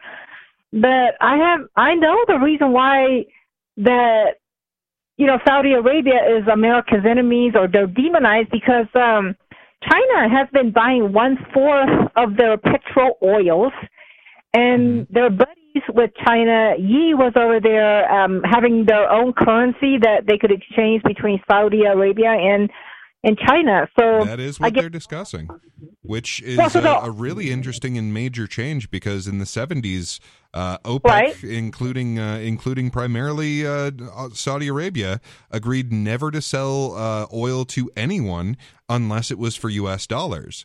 Then in February 5th, apparently, America stopped helping Saudi Arabia with its genocide in Yemen.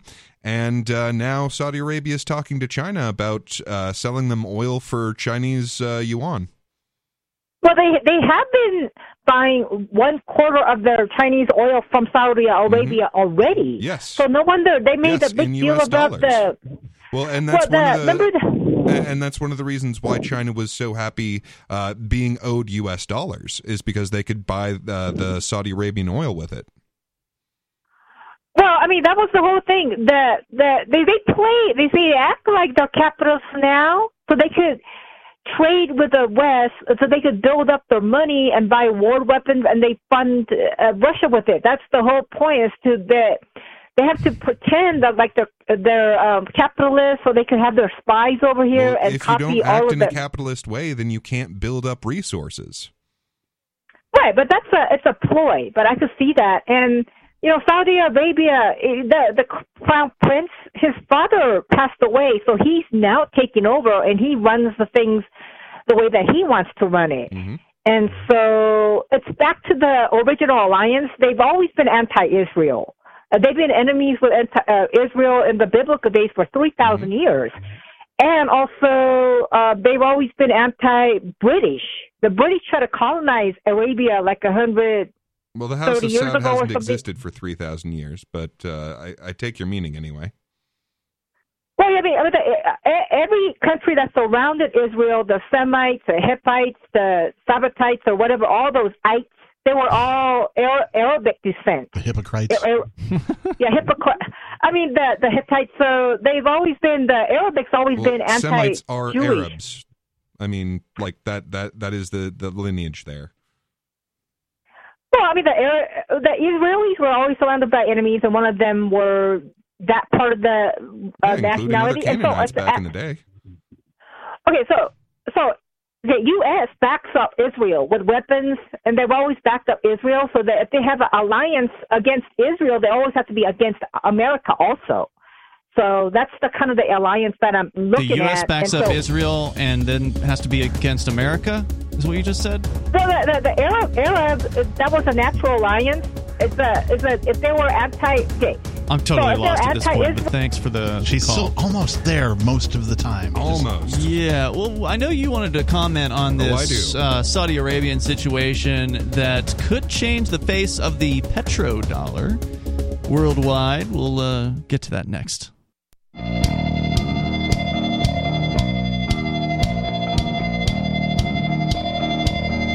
This is Free Talk Live. You can bring up what you want here. The number is 603-283-6160. That's 603-283-6160. Don't forget you can join us online anytime over at freetalklive.com. Live Saturday show here tonight. And in with you, Peakless Mountaineer. And the Reverend Captain Kickass. Peakless, before we go back to the phones, I don't want to lose the topic that Sarah brought up, but it is one we did mention the other night on the show, although I don't think we really got into it in any significant manner. That is that the petrodollar may be facing a bit of a challenge in the case of Saudi Arabia and China. China, of course, a humongous world market that is looking at negotiating a new deal with Saudi Arabia where they will be buying the oil they're currently buying, except not with the dollar. Indeed. Right? Yeah, I mean, as far as I can tell, the United States has done absolutely everything that it can to give China the best possible position. So just recently, China decreased its interest rate right before America, or within the same week at any rate, as America increasing its interest rate. So China has a banking system, a sort of banking communication system already developed, other than the SWIFT system. Like the SWIFT system is the standard one for just international banking throughout the world. That's right. And the United States has told Russia, you are not allowed to use our system anymore. And China already has the, I think it's CIPS or something like that. It's the Chinese International Protocol, something or other like that.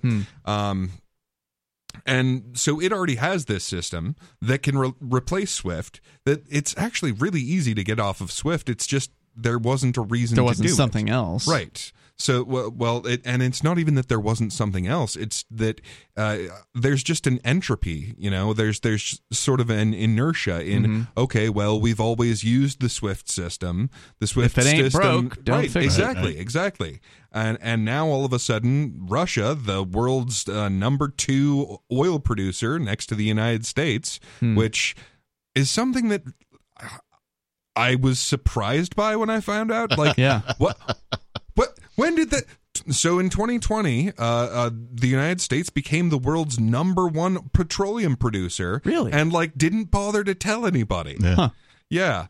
And they're also sitting on a bunch of reserves too. They capped a bunch of them some years ago. I don't remember how many, a decade, 2 decades ago, where they were just like, we keep finding these oil reserves, but we're just gonna drill a hole, put a cap on it, and not do anything with it. Well, hold on. So even though the U.S. is the number 1 oil producer, it must be consuming more than it produces, right? No. No, that's the wacky thing. So even with, like, you know, I think it was the first executive order of Joe Biden was a bunch of environmental things, including like, okay, we're not going to drill here, we're going to shut down this pipeline, all of that. Even with all of these environmental regulations and stop drilling and all of that, even with all of that, we're still consuming less oil than we produce. Well, then I have to ask, why can't America, the United States, just produce its own gasoline and oil at a price that everybody can afford? Oh, it could, if it wanted to. But instead of just producing oil for itself and using it, they've decided, no, we're going to ship a bunch of it to China. Yeah, China gets, like, I think it's like 14% of the United States' oil. So yeah, instead of just, well, we mine this and then we use it. No. Instead of that, we're going to have this big, massive international web of, okay, well, we get this much from here and this much from here and this much from here. And then like 14% of our oil reserves go over to China. And then this much goes over here. And then this much goes over here. Yeah, no, honestly, as far as I can tell, the only reason that you'd want to do that is to help along the petrodollar, which is basically this idea of when the United States dollar stopped being backed by gold under Nixon, because they found out there was way less gold than there was United States dollars, it instead got backed by oil. Because you could buy oil in U.S. dollars, but not anything else from OPEC. Mm-hmm.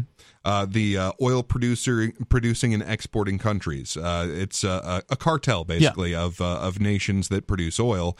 Number one being Saudi Arabia. And that's why we've done all of these terrible things to help Saudi Arabia and just genocided the people of Yemen, both directly and indirectly at different times, which is something that America stopped doing in February. Weirdly enough, stopped genociding people. Yeah, well, stopped in Yemen. Yeah, that stopped handing the resources to commit the genocide of the Houthi people to Saudi Arabia. And that's why Saudi Arabia is making new deals potentially. Oh yeah. And she's absolutely right. There was a change of leadership, so that's definitely part of this. Mm-hmm. But yeah, America stopped helping them commit a genocide. And they're like, that's a surprise. And now I know, right? Again, like huge changes that are just not being trumpeted. Huh. But yeah, they pulled out February 5th, it turns out. We stopped helping the Saudi Arabians murder the Houthi people. And the Saudi Arabia is not happy with this because, like, they were already upset with us for making an Iran deal in the first place, and it really just comes back to the whole like Sunni versus Shia thing. Mm-hmm. So anything that you help the Sunnis with are going to upset the Shia and vice versa. Right. So and that was the deal. Like, okay, well, we helped out the Iranians doing this, so in order to placate the Saudis, Barack Obama's own words, is why we were helping them with the genocide. And then Joe Biden, who turns out to be like more of a peace-loving president than I expected, by far. He brought troops home from Afghanistan. Yeah, and ended American assistance of the genocide of Yemen. And that upset the Saudis saw that so one much. Coming. No, I certainly didn't. But now there's been talk for years about threat to the petrodollar status, but it's never really materialized. Do you think this is different this time? I think this is the one, honestly. Mm-hmm. Like, and I'm not sure yet. I'm not totally sure. It's weakened. Absolutely, without a doubt, the petrodollar system is drastically weakened. What I think would be the nail in the coffin is if Saudi Arabia and China make this deal where Saudi Arabia is shipping oil in anything other than United States dollars, in this case the yuan or renminbi, whichever you want to call it. If Saudi Arabia starts selling oil for yuan, that's it. That's the end of the system. And it will be the end of the dollar being the global reserve currency. I mean, even Jerome Powell has recently said there's no reason that there has to be a single reserve currency throughout the world. For the listeners out there, if you've ever played Jenga and like there's just this one piece that nobody's going to touch because the whole dang thing will come crumbling down. That's what he's talking about. This is it. So it's that one piece is that the U.S. dollar is still to this day agreed upon by all of the countries. In the currency that they're going to exchange for oil, and that's why it's called the petrodollar. So if the United States is able to produce more than enough gasoline to make itself run, why is the price going up? Well, is it just inflation? Well, the inflation is a huge part of it. And as I pointed out, we're not giving that oil to American consumers. We're giving what percentage that oil, of it, though, is going? 14% of our oil is going directly to China. Okay, but that still leaves 86%. Well, I'll have to look up the numbers, but we're a huge exporter of oil. Okay. I mean, we export a bunch of oil and we import a bunch of oil, which is incredibly inefficient. Yeah. But if what your goal is not to make cheap energy, but to make sure that you can print worthless dollars that everyone in the world will produce actual goods and services in exchange for, well, then this is a great way to keep that in place. And the number, if you want to weigh in here, it's 603-283-6160. That allows you to take control of the airwaves at 603-283-6160 in the remaining moments of this live Saturday episode of Free Talk Live. You're welcome to join us. Again, 603-283-6160. It is Free Talk Live. More coming up.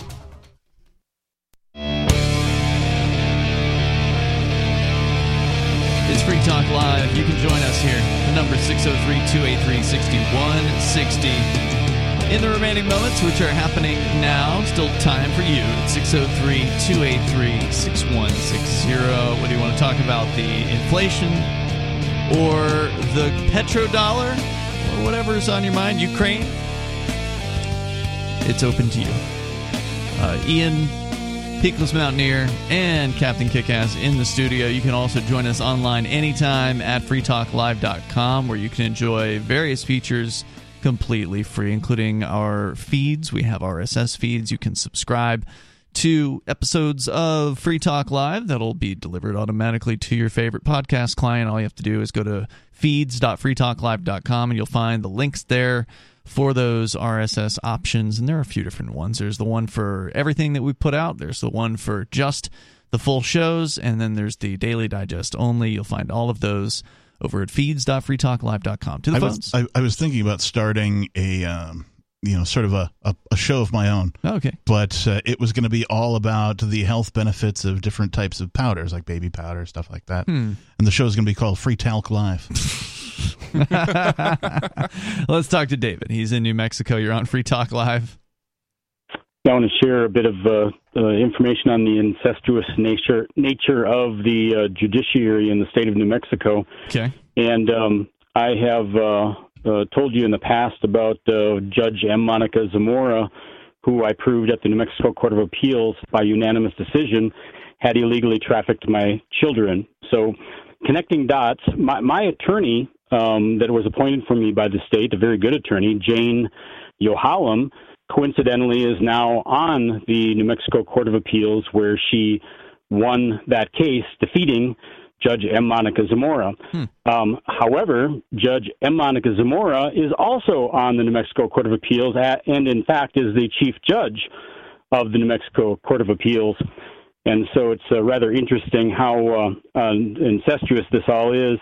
And further, Jane Yohalam took the position that was available after the retirement of Judge Linda Vanzi, who coincidentally had ruled against me in an earlier appeal that I made pro se on my own to the New Mexico Court of Appeals. It was an interlocutory appeal. It wasn't an appeal as of right, and it wasn't nearly as important as the one that Jane Yohalam had won for me.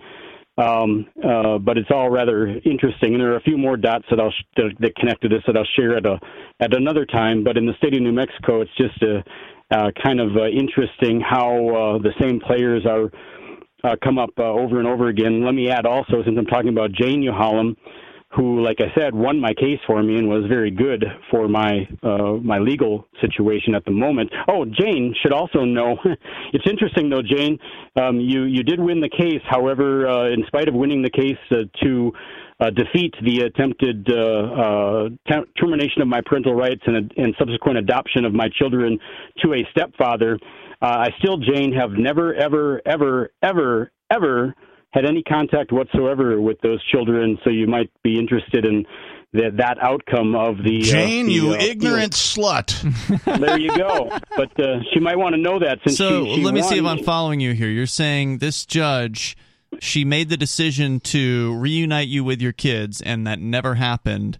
And now she's moving up to another court, or I'm a little lost on all that. What she did, she was my attorney, and she won my case unanimously, saying that the Judge M. Monica Zamora had illegally terminated my parental rights and adopted my children to. But now she's stepfather. going to be on the same court with Zamora? Yes, she's on the same court with Zamora now, which is interesting enough. And I don't think Jane knows, and also we can tell her right now that as great of a thing she did when she defeated Judge M. Monica Zamora, the decision from the Court of Appeals, the order from the Court of Appeals to the lower court, Judge John J. Romero Jr., to take appropriate action in this overturn. Apparently, the appropriate action is to never let the biological father see their children ever again anyway, even though they won their case. So now the very same attorney that won the case for you is going to be working with the very same judge that was ruling against you. Is that right? Yes. Yeah, there are only 10 judges on the New Mexico Court of Appeals, and the two that fought each other in my case, the Jane Yohalam versus Judge M. Monica Zamora, where Jane won, now they're sitting on the same court with 8 other people besides themselves. Yeah. What could possibly go wrong? Now, it is a very small. You described the term as incestuous. It's certainly true that there's only so many lawyers in a given state, especially in a smaller, lower population state, and they all know everybody and they know all the judges, and it's all really about who you know when it comes down to it. Thanks for the call. Well, and this is what happens when you have a monopoly. Yeah, that's true. They only let in the people that are in the club, and if you upset the club, then you are disbarred. Yeah, and it's always a strange thing that when you talk about not having a government and people are like, well, what if you don't get justice? And it's like, well, what if I don't get justice now? You can appeal to the next corrupt court. Right? I get to appeal to another corrupt court who tends to work with the people that I'm complaining about. Great. Yep. And if I appeal all the way up, I can get the opportunity to be ignored by the Supreme Court. That's right. That's how it works. It sucks. One size must fit all. Yeah. Until we finally figure out something better. Or we can figure out how to, associate with people voluntarily that can provide services that are effective. That's way more appealing than the type of appealing you were talking about. All right. So any other thoughts on petrodollar, or do we cover that pretty straight? Yeah, sure. I mean, one of the wacky things is we are both exporting and importing oil, and both crude oil and petroleum. We were just looking at some of the numbers, trying to figure them out. 8.47 in, 8.64 out, something like that. Mm-hmm. Millions of barrels per day? Yeah, 19 or 20 million barrels per day used or something like that. Oh, yeah, which is absolutely absurd, but I guarantee you that is lining a lot of important pockets. Well, not for long if the petrodollar is no longer the currency of choice. Yeah. When it comes to oil transactions. And that's the really exciting thing about this is that, I mean, everyone who's involved in this in the political and banking world, they assume that the world reserve currency must be one of their central bank currencies. But the fact of the matter is that once you shatter this ownership, it becomes a market question. So the possibility opens up for, say, Bitcoin or Monero or what have you to step in as the dominant currency because it simply functions better. The one thing that I don't talk about enough when it comes to cryptocurrency is the thing that governments hate most about it. Not necessarily that it's decentralized. They hate that. Not that it's, outside of their given system, which it is. Cuts out the middleman. It cuts out the middleman. But the thing that it can't do, that governments want their currencies to do, is be counterfeited. Right. Yeah. Right? Because without the ability for them to print more out of thin air at their whim, why the real costs of things hit the common man. Right, so the average person who thinks, not too much of politics or just watches mainstream media and goes to their job, whatever, they don't really understand that inflation is the result of government counterfeiting its very own money. Sure, but it's legal when they do it. So it's legal when they do it, illegal when anybody else does it. Right. But that's literally what they're doing, is they're just printing more of it, flooding the supply of money and causing prices to increase. Right? Yeah, that's the crux of it. Now, if the cost of that, or something like the cost of, war, for example, were realized on an individual basis, on a paycheck-to-paycheck basis, I think we'd see the end of war like tomorrow. Yeah, a lot of people would not want to voluntarily contribute to it. Exactly. Well, yeah, and I mean, historians will generally point to the American Civil War as the first modern war. And mostly they'll talk about, it had all of this technology. It had, chain guns and all of these cannons. No. The technology was a byproduct. What it really was is this is when we started being able to print the money for war. Mm-hmm. And as long as you can from print nothing. Exactly. Printing the money from nothing for the war. It started in the American Civil War. It went through every participant of the World Wars, both 1 and 2, and it's been the standard ever since. But if you have something that you can't just print an infinite amount of, so that you actually have to see a return on your investment, that you run out of money if you just use it to kill people, that's a whole different story. And I mean, something like Bitcoin has all of the things that you would want. I mean, it doesn't belong to any country. It can't be faked. It can't be printed. It can move anywhere. It's uncensorable, unstoppable. Yeah, and I think we may see more governments that are more independent, meaning they don't have their own central bank, moving in that direction. We're out of time for tonight. You can join us online in the meantime over at freetalklive.com.